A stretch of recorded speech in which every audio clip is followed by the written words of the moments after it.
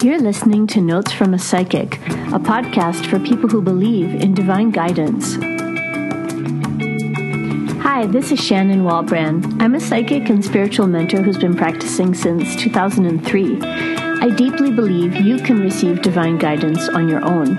In this podcast, I'll tell you stories, offer tips, and interview other people sharing our spiritual journey.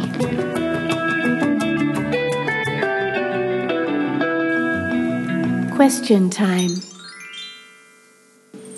Today's Q&A comes from someone in my Seekers coaching group. Seekers ask a question and get an answer every day from their angels and guides.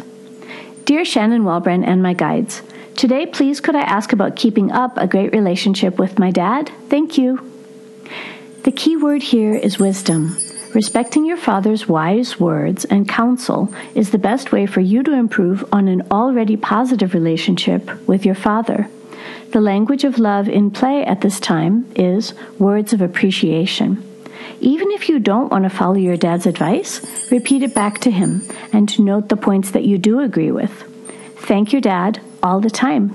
Notice and quote back to him the funny, smart, and helpful things he says. Words, words, words. With love and encouragement from your guides.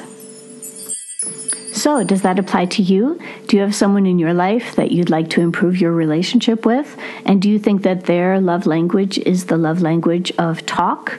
To know that, you can really notice when people get irritated if they hear bad language, if they hear swearing, or if someone criticizes them. And if they carry around that negativity, then it means that they're very sensitive to words. Also, if they call you honey and sweetie all the time, that's one way of knowing that their love language is words. Hope you can use this information. Please join us again for our next episode of Notes from a Psychic. Please email me with your thoughts and suggestions, or if you'd like to join one of my spiritual coaching groups on info@shannonwalbrand.com. Always remember, you are guided.